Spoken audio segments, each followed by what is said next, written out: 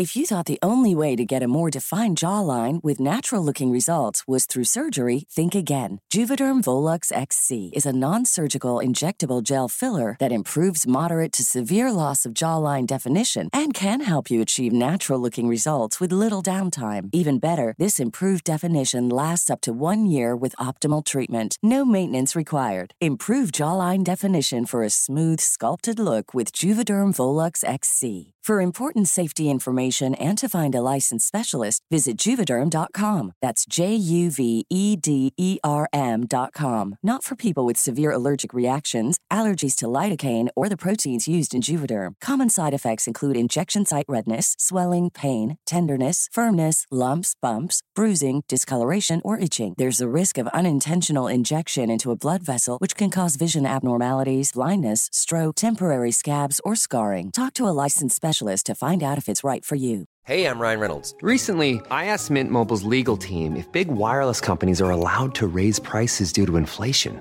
They said yes. And then when I asked if raising prices technically violates those onerous 2-year contracts, they said, "What the f*** are you talking about, you insane Hollywood ass?" So to recap, we're cutting the price of Mint Unlimited from $30 a month to just $15 a month. Give it a try at mintmobile.com/switch. $45 up front for 3 months plus taxes and fees. Promo rate for new customers for limited time. Unlimited more than 40 gigabytes per month. Slows full terms at mintmobile.com.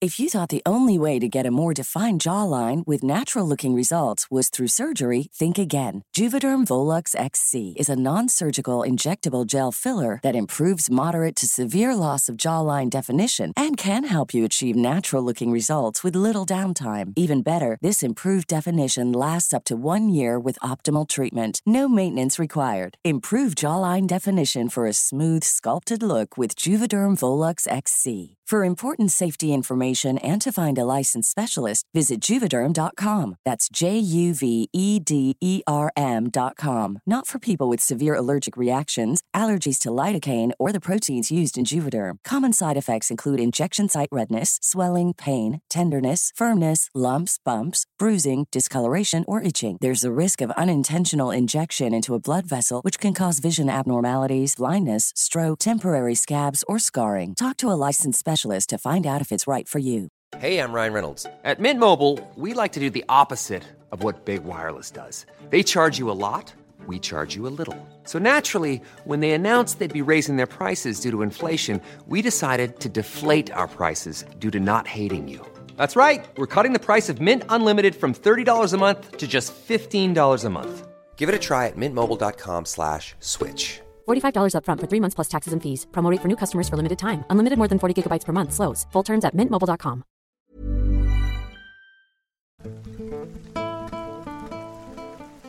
I crouched in the darkness, the cool desert sand beneath me as I adjusted the straps on my gear. Our mission was clear: extract a fellow Navy SEAL who had been held captive by terrorists in Iraq. It was a dangerous assignment, but we were trained for this. I glanced at my team, 5 highly skilled individuals ready to face any challenge that lay ahead. As the team leader, I felt the weight of responsibility on my shoulders. I double-checked our coordinates and briefed the team on the plan. We would parachute into the Iraqi desert, relying on our compass and the given coordinates to locate the secret house where our comrade was held.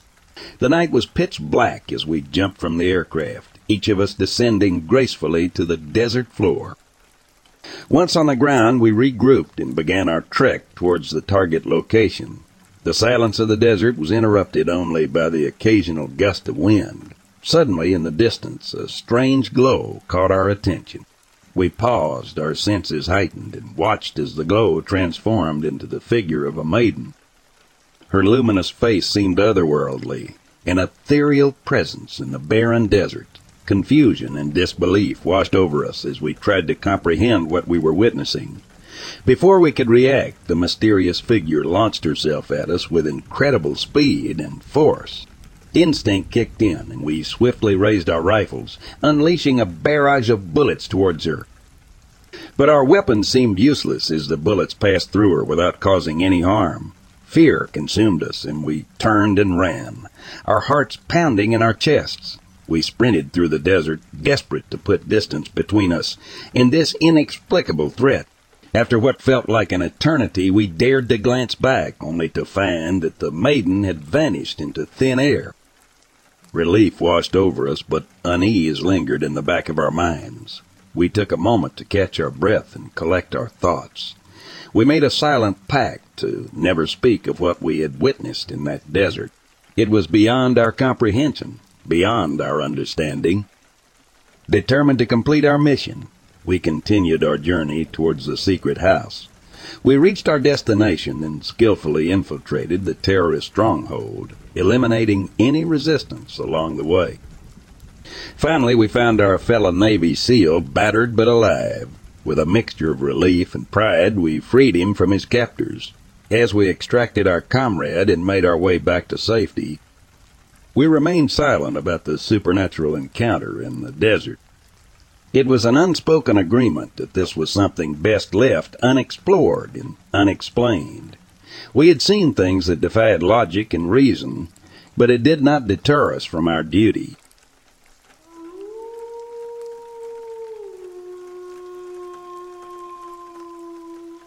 The haunting tendrils of secrecy had held me captive for far too long. As a government whistleblower, the weight of classified information bore down on my conscience, demanding release. The truth needed to be heard. The world deserved to know the terrifying reality concealed behind closed doors. It was time to unshackle my soul and lay bare the horrors I had witnessed while working for the clandestine government agency. On a rainy evening, the dim glow of streetlights cast a melancholic haze upon the city streets. My heart raced with a blend of anxiety and determination as I navigated my way to the unassuming office of a local reporter, the key to my liberation. The rain-slicked pavement seemed to mirror the slippery slope upon which I tread. The doorbell's chime echoed through the air as I stepped into the reporter's office, the faint scent of ink and paper mingling with the stale aroma of coffee. The reporter, a seasoned journalist named Michael, looked up from his cluttered desk, his eyes alight with curiosity and skepticism.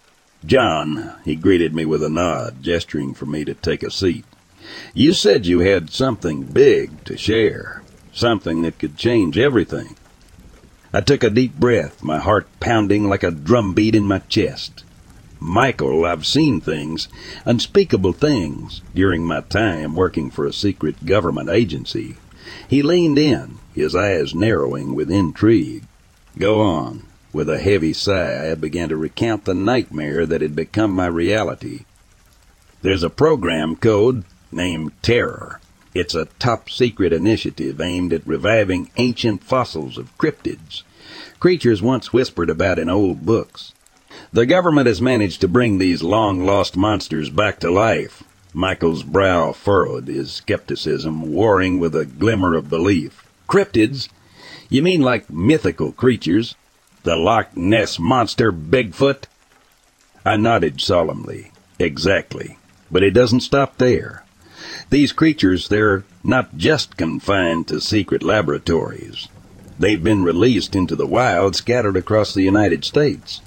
The government wanted to see how they would interact with the environment, how they would behave." He stared at me, his eyes wide with a mix of shock and disbelief. "You're saying there are living, breathing cryptids out there, running loose in the forests and mountains?"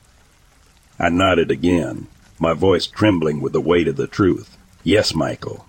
And only the Supreme General has full knowledge of this program. It's a conspiracy that goes deeper than anyone could imagine."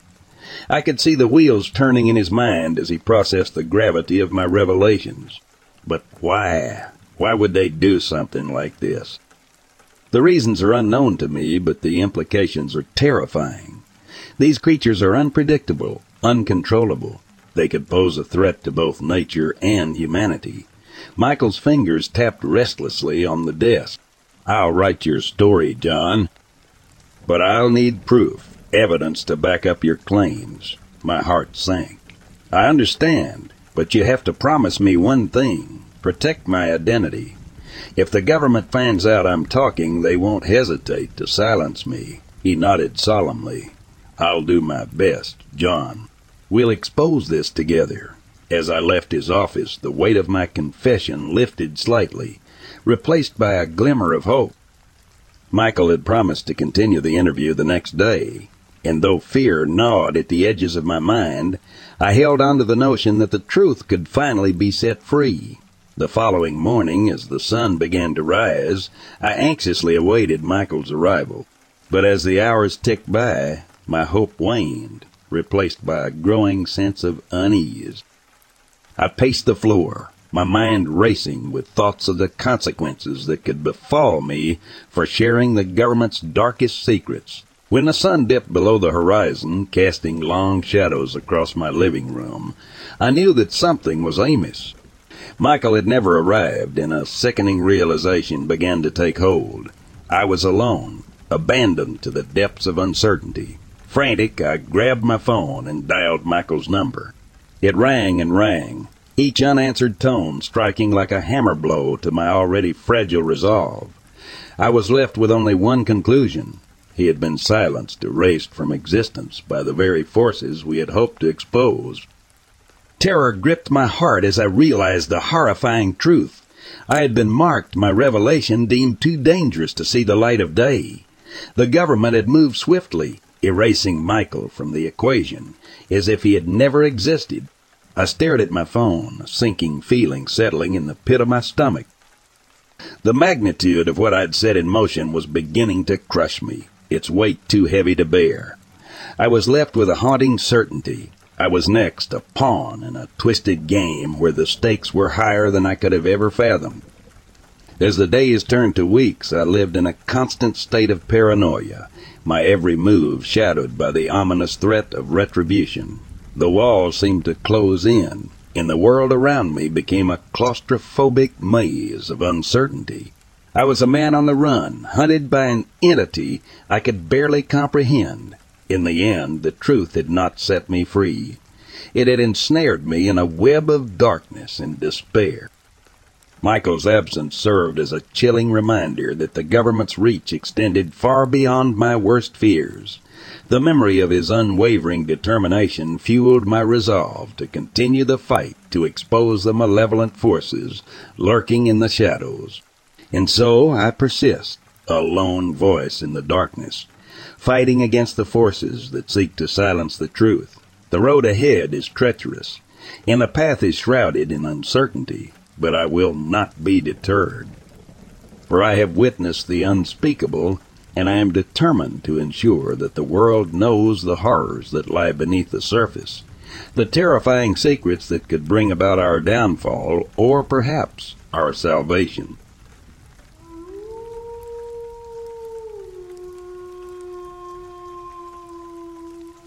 Back in the fall of 2020, during the pandemic, I was driving, and I had a girl I was dating with me. I was picking her up from her house. It was nighttime. This was in northern New Mexico, so there is like a hotbed of creatures and other strange stuff there as well. So we're driving down the road, and you know how sometimes a deer will jump out in front of your car. I saw what I thought was deer or something coming from the side of the road. I would never ever think this would happen, but it jumped in front of the car, and I hit the brakes. And it's nighttime, so I have the headlights on. So we both leaned forward to look at it, because at first I said, "Oh, that's a deer." Then I thought it was a dog. It gets within 5 feet of the headlights, and I'm almost stopped. The thing was black and transparent. The headlights went through it, and it looked like the size of a large dog, a small bear, and the back end of it was higher than the front. The lights went through it, so it was kind of in this realm and kind of not. You could see the road, and you could tell where the car was like it knew we were there. I think it purposely jumped in front of the headlights, but I don't know. We both saw this thing. I looked at my girlfriend, and she said, "Did you just see that?" And I said, "Yeah, I don't know. I've never seen anything like that." Later on, I watched the movie Constantine with Keanu Reeves. It looked exactly like what they have in that movie, what they called a soldier demon. They had smaller front legs, but the back legs when they walked on four legs like a dog. In the movie they had skin, but this thing that I saw was totally black. But it had that shape to it. Like it had a small head, a little head, and a larger body than its head, but back a bit, exactly like that movie. That thing in that movie wasn't just someone's imagination. Those things exist. What was it doing? I mean, it was out in the middle of nowhere. There were houses and people around.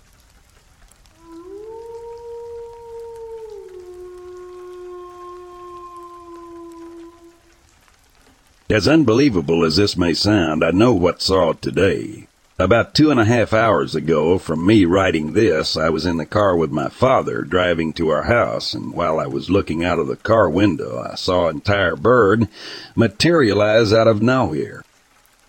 No, I didn't look away from that window. I was staring in that general direction where it happened. Where the bird was, the air had this aura of discoloration around it, making it appear bronze-colored and slightly transparent. It happened so fast that I couldn't take photos. It was almost instant. I believe the bird was a falcon. However, it appeared slightly larger than a normal one, and its feathers were almost completely black. Of course, I haven't told my parents because I assumed they wouldn't believe me, even though I am confident that I saw it.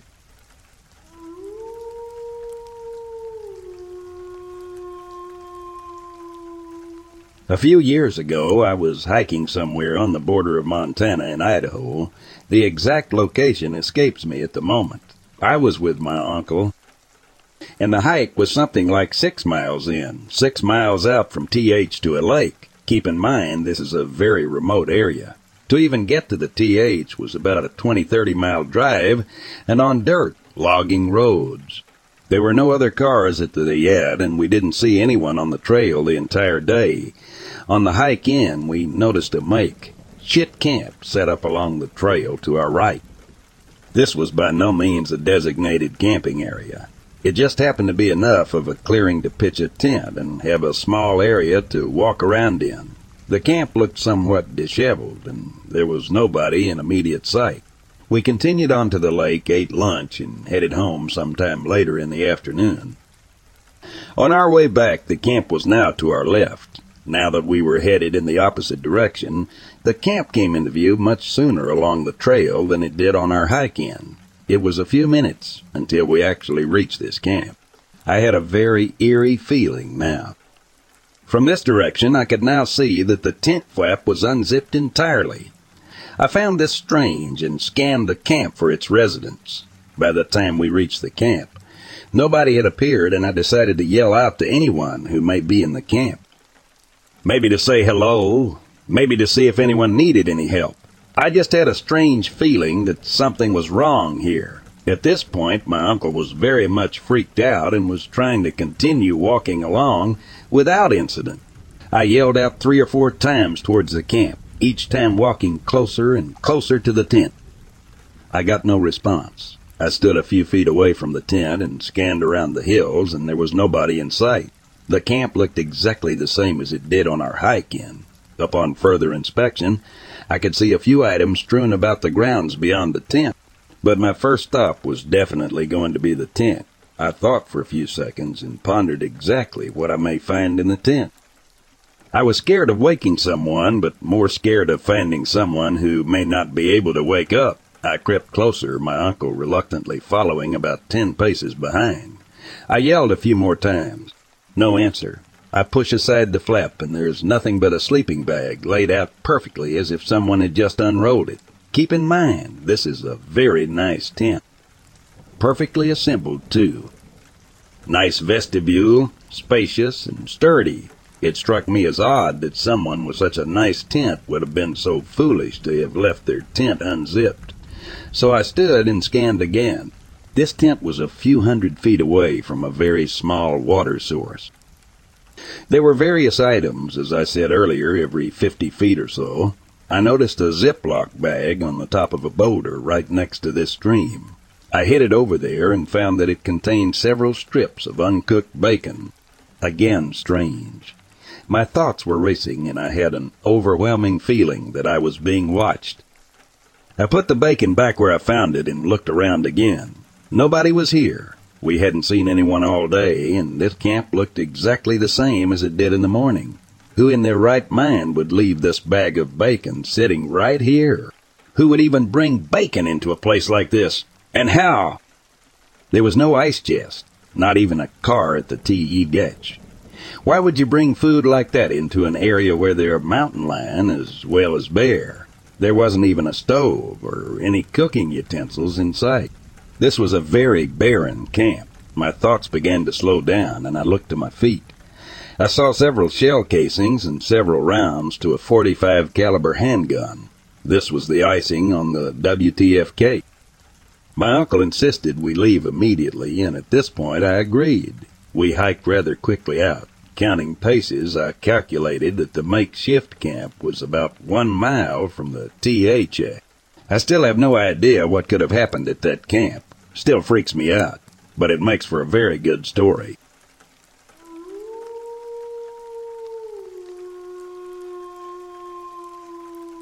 So, I had something happen to me today while at the grocery store. But first, a little backstory on me so the situation will make more sense. I am middle-aged and was diagnosed with ADHD, spectrum of autism, anxiety, and mild depression. One of my biggest challenges in life is the ability to focus, obviously. I am oblivious to minor things around me and never pay attention to those things. Just going to pick up a few things gives me massive anxiety, and find that wearing my AirPods helps tremendously.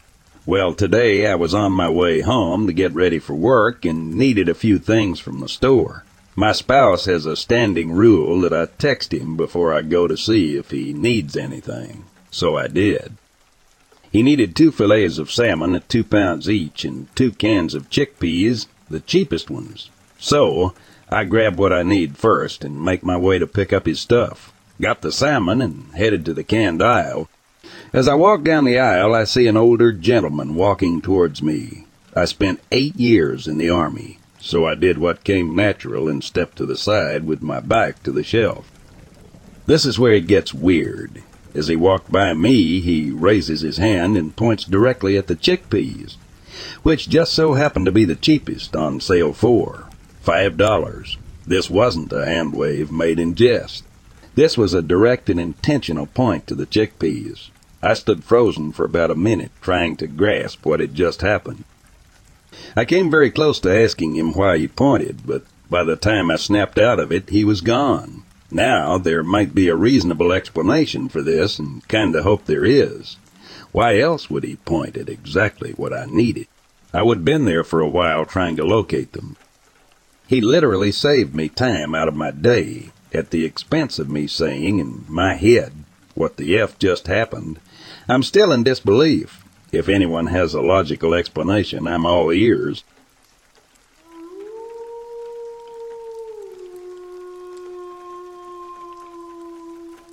So like decades ago, me and my family moved out to a different place for Dad's work. It's a crowded concrete jungle city in a third world country. I was only 10 years old back then. The house was really old, with 1 room on the top floor and 2 rooms on the bottom, and then a really narrow hallway to the front door.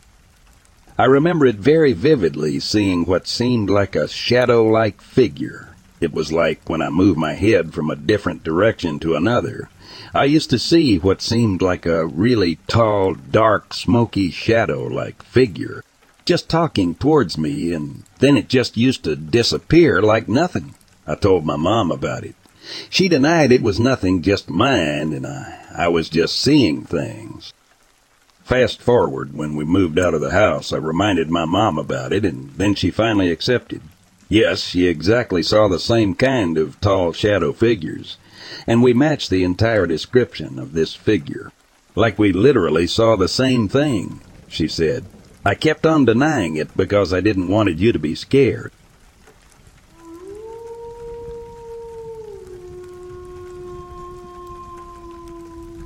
Not my account, but a retired Cajun corporal and reporter to me. I'm a paranormal encrypted investigator, by the way, about a possible Rougarou sighting that occurred on the back portion of his property, just north outside of New Orleans on a spring evening back in 2018. The witness was sitting on his back porch smoking his tobacco pipe when his eyes caught sight of some very large movements toward the back portion of his trees. It was dusk, light enough to still see, but the sun was setting. He looked off into the trees and noticed what appeared to be a large, hairy humanoid moving towards the tree line. He grew curious, wondering if this was some kind of bear. He grabbed a light and headed towards it. As he got closer, he noticed that the creature's head was much larger than a bear's. It resembled a wolf, but it still didn't answer what this creature was doing.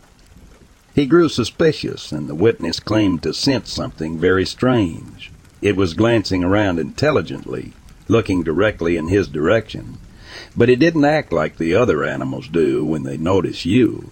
It did not appear to be frightened, which he thought was strange. The witness continued closing in on the creature, but did not get too close. The creature then began to walk towards the trees, but it never turned around or acknowledged the witness's presence. The witness did not want to let the creature get away, so he followed it into the trees.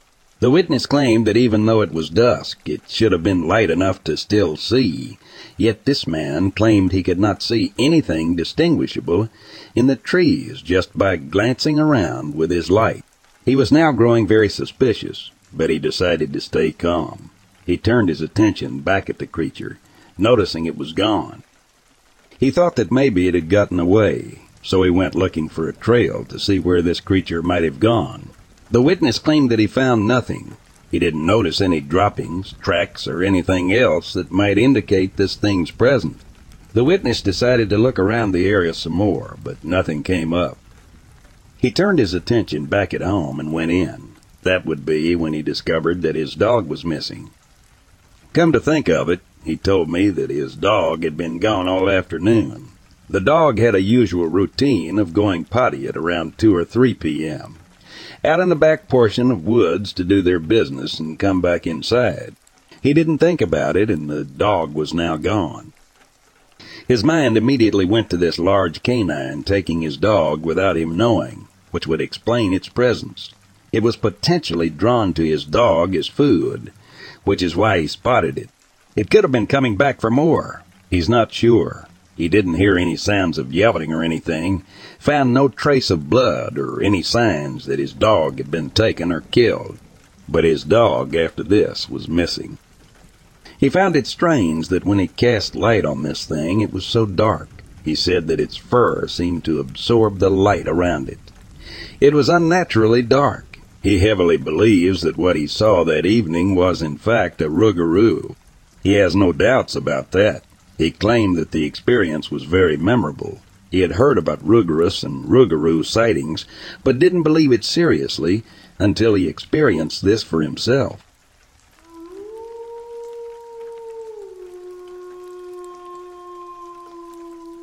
My sighting of these giants happened back in 1996 when my unit was sent on a secret mission to the Hindu Kush Mountains of Afghanistan. The purpose of our mission is irrelevant, but it has been declassified now, so I do have permission to tell you. We took off from Bagram Air Base just before dawn with another special ops team that were all Navy SEALs.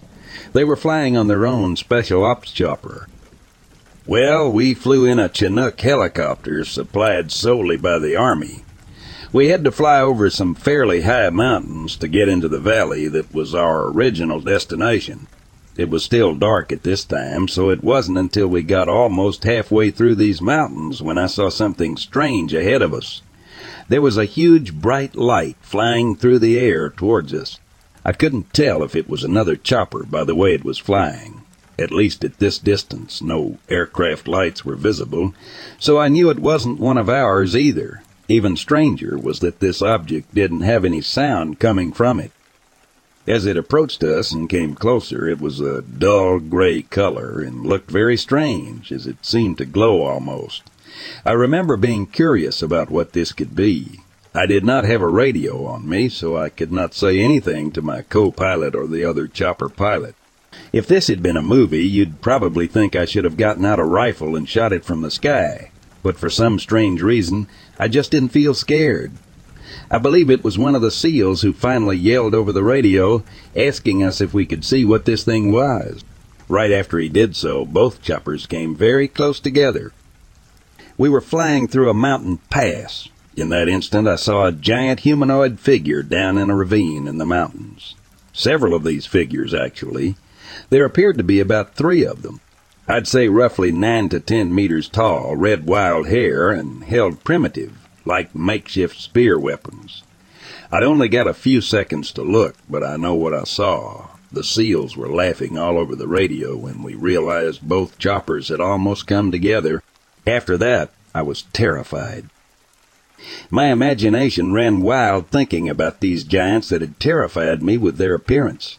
I have never imagined anything like that in my life to what I saw this day. I don't know what to think about it. I was later on instructed about what I saw to keep my mouth shut, so I did.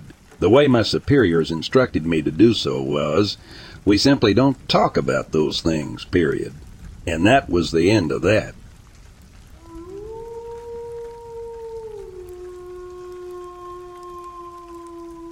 The road stretched out ahead of me, a never-ending ribbon of asphalt, disappearing into the horizon. My hands firmly gripped the steering wheel of my truck. The hum of the engine and the passing scenery, my constant companions. It was just another night on the road, transporting Amazon products through the heart of Ohio. The radio played softly in the background, keeping me company on those long stretches of solitude. As the night grew darker, my headlights cut through the inky blackness, illuminating the highway ahead. I was lost in thought, my mind wandering as the miles ticked away. And then something caught my eye, a strange anomaly on the road ahead. It was far off in the distance, and at first I thought it might be a trick of the light. But as I continued driving, curiosity got the better of me, and I found myself squinting to make out the shape.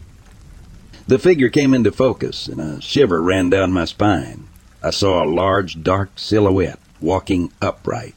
My heart raced as I instinctively slowed the truck down. What in the world could that be? My gaze remained fixed on the creature as I approached cautiously, my foot easing off the gas pedal. It was unlike anything I'd ever seen before, a creature that seemed both out of place and out of time. As I got closer, my fear intensified and my instincts took over. I glanced around, searching for a place to hide. My eyes settled on a sturdy tree on the side of the road. With a rush of adrenaline, I pulled the truck over and scrambled out, my heart pounding in my chest. I positioned myself behind the tree, heart pounding, my breath held in anticipation. Turning my head slightly, I peered around the tree to catch another glimpse of the creature. It was closer now, perhaps only about 10 feet away. Its size and shape were daunting, and its appearance was unnerving. The creature was completely black, a stark contrast against the moonlit night. It stood a bit shorter than me, with a hunched posture that seemed almost human. What struck me the most was the absence of a visible neck. Its head emerged directly from its broad shoulders. My eyes widened as I watched in horror as the creature reached the tree I was hiding behind. It lifted its head, its nostrils flaring as it sniffed the air, the nose pointing upward. I couldn't see any eyes, just an unsettling void where they should be. Time seemed to stand still, and I was frozen in place, my body refusing to obey my desperate commands to move. Then, just as suddenly as it had appeared, the creature turned around. It moved with an eerie grace, almost casual in its departure. My breath hitched as I watched it retreat, disappearing into the darkness. I remained hidden behind the tree, my mind reeling from what I had witnessed. A sound shattered the stillness, tearing me from my thoughts. It was a guttural, unsettling noise that echoed through the night. My heart raced as I realized the creature had noticed me. The noise grew louder, a chilling shriek that seemed to cut through the very air itself. In an instant, the creature was no longer walking away. It was running towards the nearby woods, moving with an unsettling human-like gait. I stepped out from behind the tree, my heart still pounding, my mind trying to process the events that had just transpired. And then I saw it, a grisly scene that further twisted my stomach into knots. The creature had left behind a gruesome tableau. A coyote lay on the road, its body torn open and partially devoured.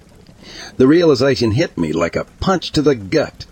This creature was a predator, a merciless hunter. My stomach churned and a wave of nausea washed over me. I stumbled back, unable to tear my gaze away from the grisly sight.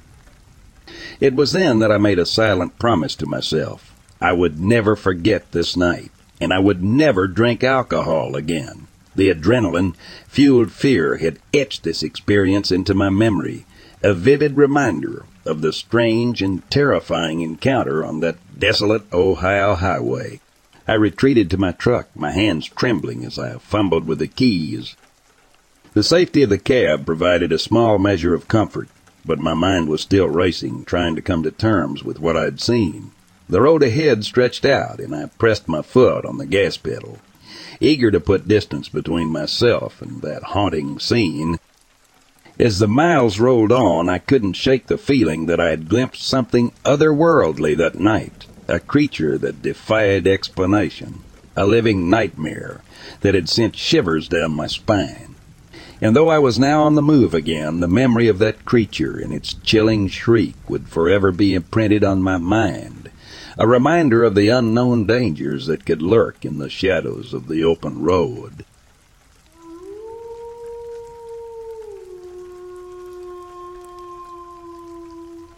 I know this sounds weird, but about a week or so ago before this happened, I had a good buddy of mine who was also a motorcyclist who reported seeing strange things throughout this long stretch of road. He would often drive this area in the evening time and report feelings of being watched. I gave him a pretty hard time about it, thinking he was just being crazy until I had my very own experience. When one evening after midnight I was running through here by myself, this has happened to me twice now. I'm not sure if this is the same being, but there are some details that seem to be similar enough for me to conclude that these are related encounters. It was Thursday evening in June of 1994. I was already a veteran here, having served in Desert Storm from 91 to 92. I was riding my motorcycle home from work around midnight that night. It was about a mile or so approximately right outside of Appomattox, Virginia, and I noticed something strange. I often came home late enough where it was dark and encountered headlights on the road coming towards me. But tonight it seemed like there were none. Since this road is very heavily traveled, there are no crossroads. There should have been no cars out here at this time. As I pulled up to the crest of a hill and started to descend, approximately 300 to 400 feet from the crest, I saw something that nearly made me soil myself. I don't know how to describe what I was seeing, except that it looked like a giant upright walking ape covered in hair, running along the road with its arms pumping furiously as it raced after my motorcycle. It kind of reminded me of a gorilla running on all fours, but also standing upright every now and then to try and gain full speed. The most frightful thing about it were its eyes. They were glowing this white yellow, and they almost seemed to glow in the dark the same way headlights illuminated a deer's eyes. It's as if they possessed their own light source. Now this thing ran after me for about a good 300 feet until I crested another hill. But when I looked back, it had vanished. It was almost as if the thing had just disappeared into thin air. In all honesty, it scared the crap out of me. And after thinking about it for a while now, I think this thing must have been traveling so fast it was chasing after the light from my motorcycle. That is what probably caught its attention in the first place. But the strange part about it all is that not once did I hear any noise coming from whatever this thing was. Even though it looked like a large gorilla running on two legs, it never really made a sound from what I saw from it. It was real ugly looking, like it was deformed or something, and even had horns and pulled back like a ram's horns are. It also had this nasty smell like a skunk. Believe me or not, This is one story that won't leave me alone until I get it off my chest. It sounds pretty stupid to some people when you try to explain what happened. But if anybody has heard of similar encounters along these lines, please let me know. I do not know what this being is, where it came from. If anybody has any insight into what this thing was, let me know in the comments below. I am also aware there have been reports of strange creatures in this area, including Bigfoot sightings and strange otherworldly type encounters with UFOs and even other bizarre paranormal phenomena. But what in the world is going on around here? This stuff is scaring people, including me.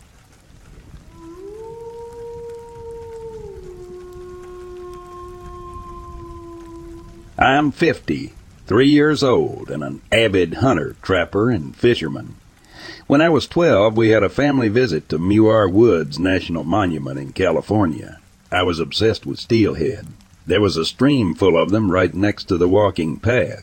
I left my family to get closer to the fish. I guess I was about 100 yards from my family when I rounded a bend in the stream. I climbed over a rock, and at about 30 yards, a guy, Sasquatch, was squatted on the edge of the river. We locked eyes, and it seemed like he was trying to kill me with a stare. As he stood up, I could not believe how fast he moved. His hair was dark brown, and his face only had hair around the edges. He kept his eyes on me as he literally stepped across the creek. I saw grayish hair on his back and muscles like a bodybuilder. The creek was like 20 feet across, and he cleared it one hop. I could not get out of there fast enough. No one believed my story, not my parents, my brother, or anyone for that matter. Jump forward to the year 2000. I was married and living in northern New Jersey. I shot a huge buck one morning early, and the arrow seemed a bit far back. I decided to give him some time. This was November, and I was coaching football at the high school nearby. I went to the game with the intention of tracking the deer after the game. We followed the blood trail about 150 yards to where the deer died. You know what the ground looks like when a full killed deer expires. There was a 10-foot circle covered with blood and hair. The blood was like someone spilled a 5-gallon pail, but no deer. The bears are huge here, but a bear would have chewed on that deer first, then dragged it a distance and either hid it or left to come back. There were no drag marks, no blood trail, nothing, but my carbon arrow was broken into little 4 or 5-inch pieces. During turkey season the following year, I was hunting behind my house every morning. There's about a square mile of private land. I kept jumping what I thought was a bear on the edge of a swamp at the base of a steep bridge. It happened several times in the dark. The bear would move up about 50 yards. It was always at first light, and I was hoping to hear the turkeys gobble on the roost. One morning I was late getting out, so I was creeping slower than usual. An owl was hooting as I walked. When I got near the area where I was jumping the bear, I steeped in owl feces. As I did, I heard someone running toward the ridge. It was a thump-thump of a 2-legged being. Their feet hit the ground, not the leaf shuffling a bear makes on the run. Then I saw it. It neared the top of the ridge, taking huge strides. As it topped the ridge, all I could see was the same face staring at me from when I was 12. I knew what it was. I haven't slept right since. At our camp, about 20 miles from my home, we had a deer taken from inside of a pickup truck with a cap on it. The T-handles of the cap were closed but not locked. Whatever took the deer put its hands on the top of the cap and left marks where the hair on its arms had disturbed the dust and the dirt. The guys I was hunting said a bear took it. How many bears can open the cap, walk away with a 100-pound dull, and leave no drag marks or evidence? One Saturday after deer season ended, I was driving at night at about 10 p.m. I came across a 6-inch tree across the road that was just wide enough for one truck. I had just been there a few hours before in the daylight. I got out to move, but the tree had been twisted around 5 feet off the ground and bent over the road. As I looked at it, I felt like I was being watched. I had that feeling of impending doom swept over me. They did not want me there. so I jumped in my truck and got the hell out of there. I'm never going to stop what I love to do most, which is hunting and fishing, but it's not the same as it once was. You know you're not alone out there. There's something about knowing that you're not the top dog in the woods. They walk around my house at night in the summer. When I'm out hunting, they're here and no one wants to admit it. The BFRO idiots were more concerned with having me pay $400 to get in on their freaking expedition than coming up to see the area where I live. As soon as I said they were human, like and not ape, they dismissed me like I never existed.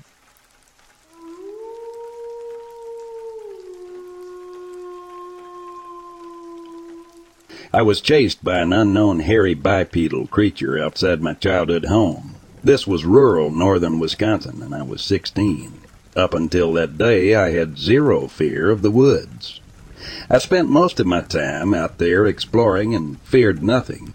My parents had a lousy marriage and fought a lot, and I felt more at home outside than in the house. On hot nights, I'd take a sleeping bag and sleep on the roof of an old shack on our property. I saw bears, I saw wolves. They were always more afraid of me than me. I didn't believe in ghosts, Bigfoot, demons, or even God. I only got lost out there once when dark fell sooner than I expected. I stayed calm, found the North Star, and knew that if I continued south, I'd eventually come across the old railroad tracks near my house. Even the thought of spending the night out there didn't bother me. The thought of my mom's rage when I didn't come home did. So it was summer, and I had just turned 16. My mom had left my father. Father worked all the time. Sister was living on her own. Once school was out, it was me and my cat, and this is before the internet or smartphones. We lived on a dead-end dirt road, and around noon I took my usual stroll down the long driveway to check the mail. My cat followed me everywhere, and I actually kind of relied on him to give me a heads up if there was a bear or something close by.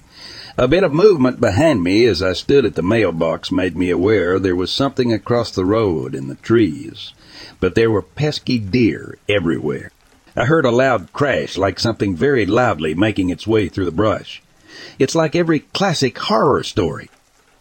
My brain had no capability for the thought of anything paranormal or spooky.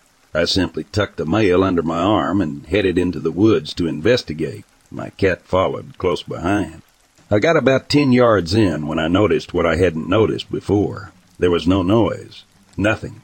It was a beautiful June day, and there wasn't a single bird singing. No insects, no leaves rustling. It was absolutely silent. At the same time I registered the silence, I got that eerie feeling that something was watching me. I stopped immediately and started scanning the woods for deer. Hunters know what I'm talking about when I say you look for the shape of a deer instead of trying to pinpoint them by color. That's when I spotted it.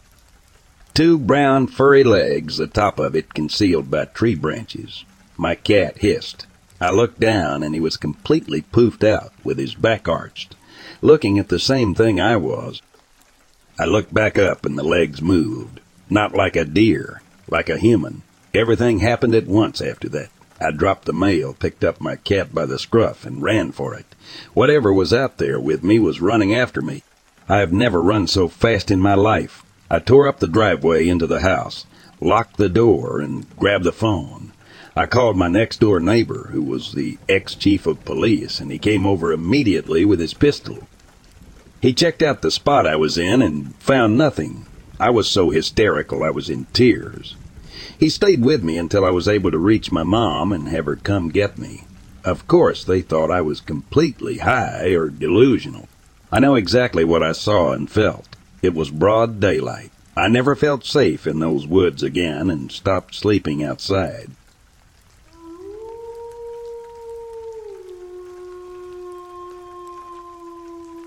I've had a fair few creepy experiences working in pubs over the years. Convinced pubs must attract energy, ghosts. They also tend to be old, especially in the United Kingdom. I had a creepy cellar experience in Brighton, was getting ice at the ice machine in the cellar. It was a really busy night, and I was in a rush. Turned around because I felt like someone was looking at me, and in the opposite end of the cellar was a man in a bowler hat just stood there in the corner.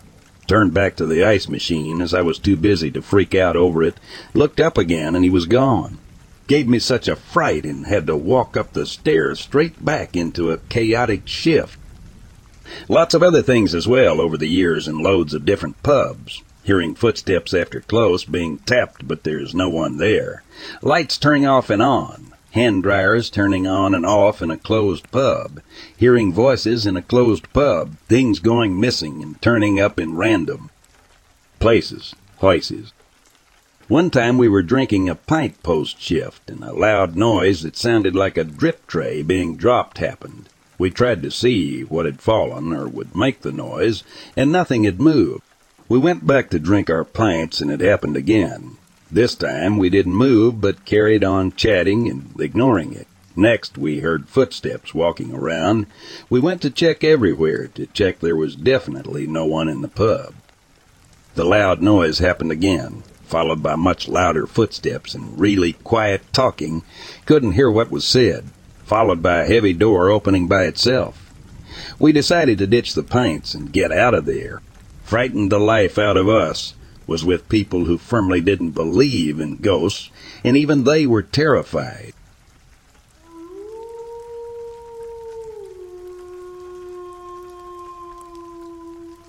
Hi, I don't know if this is even the right place for this, but my family is very spiritual, and I think spirits had something to do with the encounter. My mom always warns me about not going out late at night by myself, because there's been a lot of crime recently, and why tempt fate?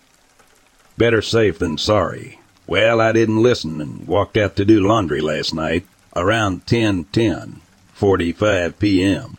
In the middle of folding clothes, I didn't go inside to fold because I wanted to put the clothes that were in the washer into the dryer after I finished folding the current load.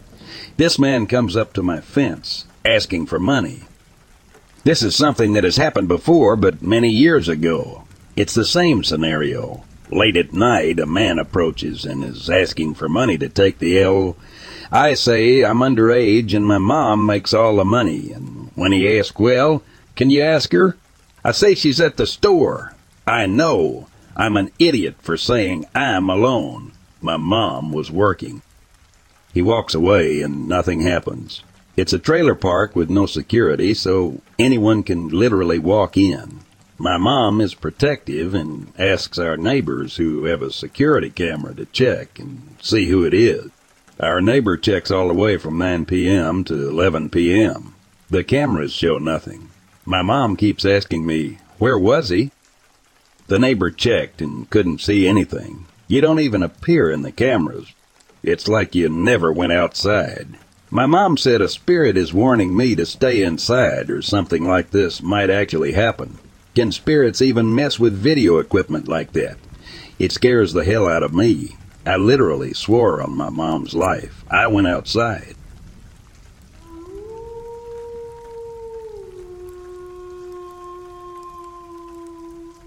Earlier this month, we visited the old fort in Key West called Fort Zachary Taylor. I believe I read that it was built in 1840s, and it's an old earthworks fort with lots of brick, and most of the gun emplacements have been removed, but you can still tour around the fort, and many of the area that the soldiers would have used, such as the barracks, mess hall, chapel, powder storage, and etc. Just off the chapel was one of the smaller rooms, which looked like maybe it was used as a cell. That particular room didn't have a description plate, but most of the other areas did. My wife and I walked inside just to look around. It was all brick and like 7 foot by 5 foot wide with iron bars over the window. When we stepped inside, we both smelled the smell of pipe tobacco, like if just moments before we entered someone just smoked a pipe. It was a very sweet tobacco smell. I knew it was pipe tobacco because I smoke a pipe every once in a while. The thing is, the smell never faded while we were in that room. We looked around like WTF is going on. Once we exited the room, the smell disappeared. There were hardly any other tourists around the fort when we were there. There was an Asian family with kids all under 10, A couple of ladies walking around and a Hispanic family with small kids. The thing is, no one we saw looked like they would be smoking with kids around, and especially on a historical site like this. I tried looking around to see if there was someone nearby who would have smoked a pipe, but no one. I can't explain it, but we walked into a cell room that had pipe tobacco smell only inside that small room, and nowhere else. What do you think it was?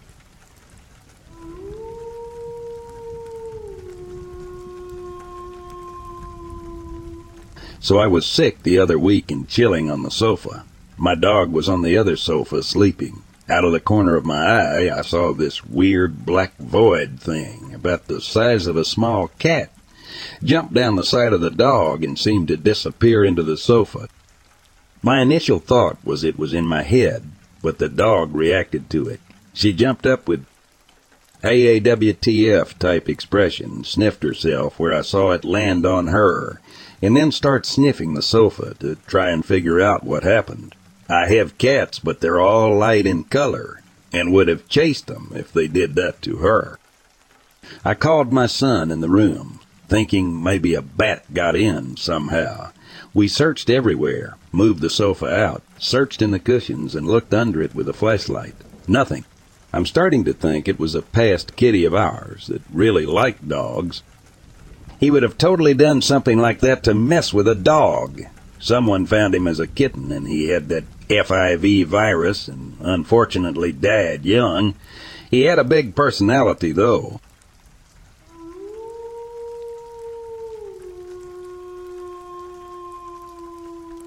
Bit late to the party, and this actually has to do with some dive buddies of mine, but a few years back I was part of a class doing a night dive in Hawaii, at this place called Hananuma Bay. Now, to set the picture, imagine a volcanic crater that had one side collapse against the sea, forming a neat little sheltered inlet. Nowadays, it's a wildlife preserve, and with the crater walls, the water isn't affected as much by the ocean's waves and swells, so it's usually calm, clear, and absolutely incredible to swim, snorkel, dive in. Near the break in the wall, a length of coral stretches from one end to the other with at least 2 locations that have apertures through which you can leave the barrier. This exposes you to the open ocean and all the crazy wildlife that isn't capable of finding or fitting into the bay itself. As a bay out in the middle of nowhere, there aren't any lights to speak of, which means at night it's pitch black. If you haven't been somewhere away from the city, I cannot express just how unimaginably dark it can get, especially when it's cloudy out. Guess what?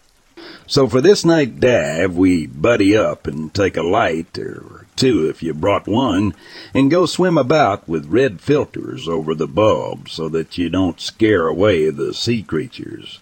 They can't see red. Kinda like me, I guess. It also makes you feel like you're in a horror movie. Anyway, a pair of divers decided that they'd try something a bit different. Those of you paying attention may have guessed that this different action was to swim outside the barrier. They do, and get to see all kinds of neat little fishies right before their bulb pops, in their only flashlight. So picture this. You're stuck floating in the open ocean. You have no light, so you can't see anything. Not your gauges. Not a huge deal, since we're mostly on the surface for this. Not your buddy, not the people you came with. Nothing. And you especially can't see where the only 2 places you can get through the coral barrier are. In coral is sharp. If you end up smashed against coral, you come out looking like ground beef. It's jagged, painful, and full of fun little bitey things. Urchins and maybe a poisonous fish or 2. To add to the fun, water does a great job of not carrying sound very far, meaning no one could hear them screaming for help. So to reiterate, they were blind, unable to communicate with the rest of us, and caught between the ocean and a giant underwater meat grinder. The best part, no one knew.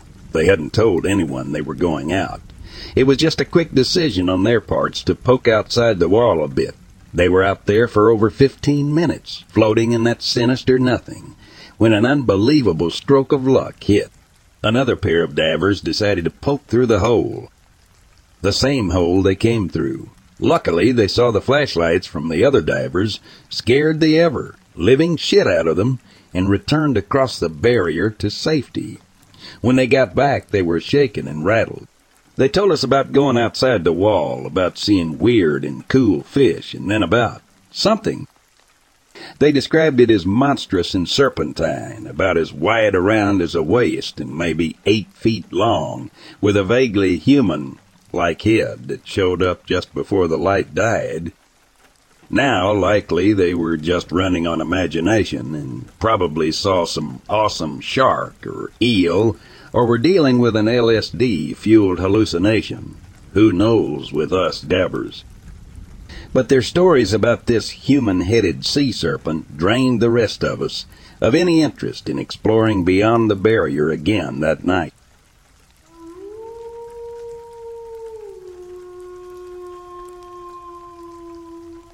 I've met many fellow outdoorsmen in my area who have claimed to walk past someone on a trail, said hello or whatever, and turned around to realize that no one was there. I have an uncle who has a few stories like this. He has always said that he realized after getting a few feet away that they were not actually walking, and that's why he turns around. It generally seems to happen in areas where defunct mines are in the area. What I find interesting, though, is that it's only on trails. He hunts often and is usually nowhere near trails, but never has any such encounters away from them. Not quite like what was seen on the plain, nor is there any real evidence other than stories, but still a fun story nonetheless.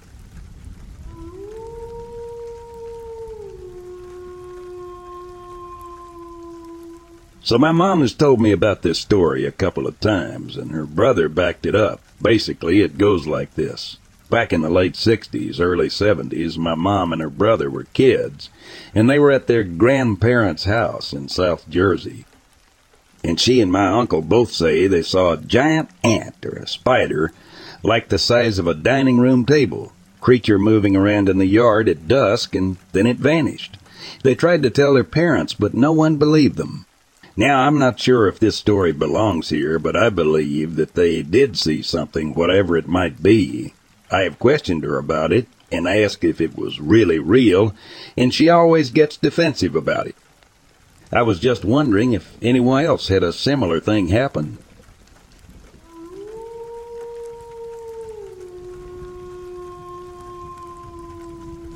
These things have been bothering me and scaring me on my morning walks. It's been very frightening, but I refuse to give up my daily walks, no matter how scared I have been. I've had the mind speak thing. They have touched me, and I've seen some kind of transparent thing climbing a tree, so it's not been fun. Aside from what is currently happening to me, I wanted to relate some stories from my childhood, which, while they seemed so bizarre back then, make sense now. The stuff took place in the Wheeling, West Virginia area. This is in the 1950s time period. My family lived there at the time. My mom would talk about being kept up at night by something screaming on the hill at night. She and her sister would not be able to sleep because of it. My uncle had a milk delivery route those days. He would walk from house to house, clocked in bottles. He told of being followed by something that was shadowing him in a nearby creek. He could hear the footsteps splashing, and they would stop when he would stop. This happened to him several times. He didn't know what it was. Then another time my aunt snuck out of the house to attend a party with some friends. When they returned her, they dropped her off a couple blocks from the house, so the lights from the car wouldn't alert my grandparents. She heard some twigs snapping, and the next thing she knew, something came rolling off the hill right beside her. It sat there in a ball for a moment, then it stood up. She was under a streetlight, so she got a good look at it. All she said was it was bigger than her, and it had the face of a monkey. She was hysterical. By the time she got home, she was so scared it took them all night to calm her down.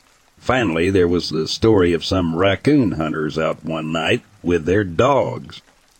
This thing was in the same area. The dogs were on the scent of a raccoon barking up a tree. Just as the men almost caught up to the dogs, they heard the dogs start screaming, and they hear something big in the underbrush. The next thing they know, the dogs were running at them, then past them headed for home. They took off running too, all the way back with whatever it was behind them. They opened the door to the house, and the dogs and men ran in the door, and whatever it was hit the door repeatedly before leaving. The woods and underbrush in the area are very dense, and it's very dark in the woods, or at least it was back then. At the time, there wasn't any talk about Bigfoot, so that wasn't something that was considered. I used to think the phenomenon was something that happened in remote areas. I know that's not true now, and what my aunt experienced was more than likely a sighting of one.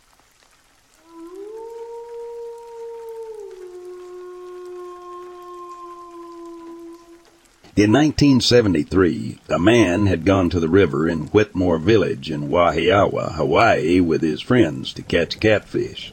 They laid traps in the river for about an hour, intending to return in the morning to gather the fish. As they were busy putting in their traps, they heard a blood-curdling scream. It sounded at first like a wild man screaming in the bushes right next to them. In a state of panic, the witnesses began to run. As they got to the top of the hill, running down a little trail, they came to a curve in the path. As they entered the turn, they all stopped dead in their tracks. An 8-foot-tall man was walking down the trail, heading right for them. He was naked except for a cloth around his waist. They turned and ran back to the river. As he stumbled down the side of the embankment, a giant woman stepped out from behind a tree. She must have been at least 7 feet tall. Turning downriver, they ran until they came out of the ravine safely. Giant footprints were found at the site.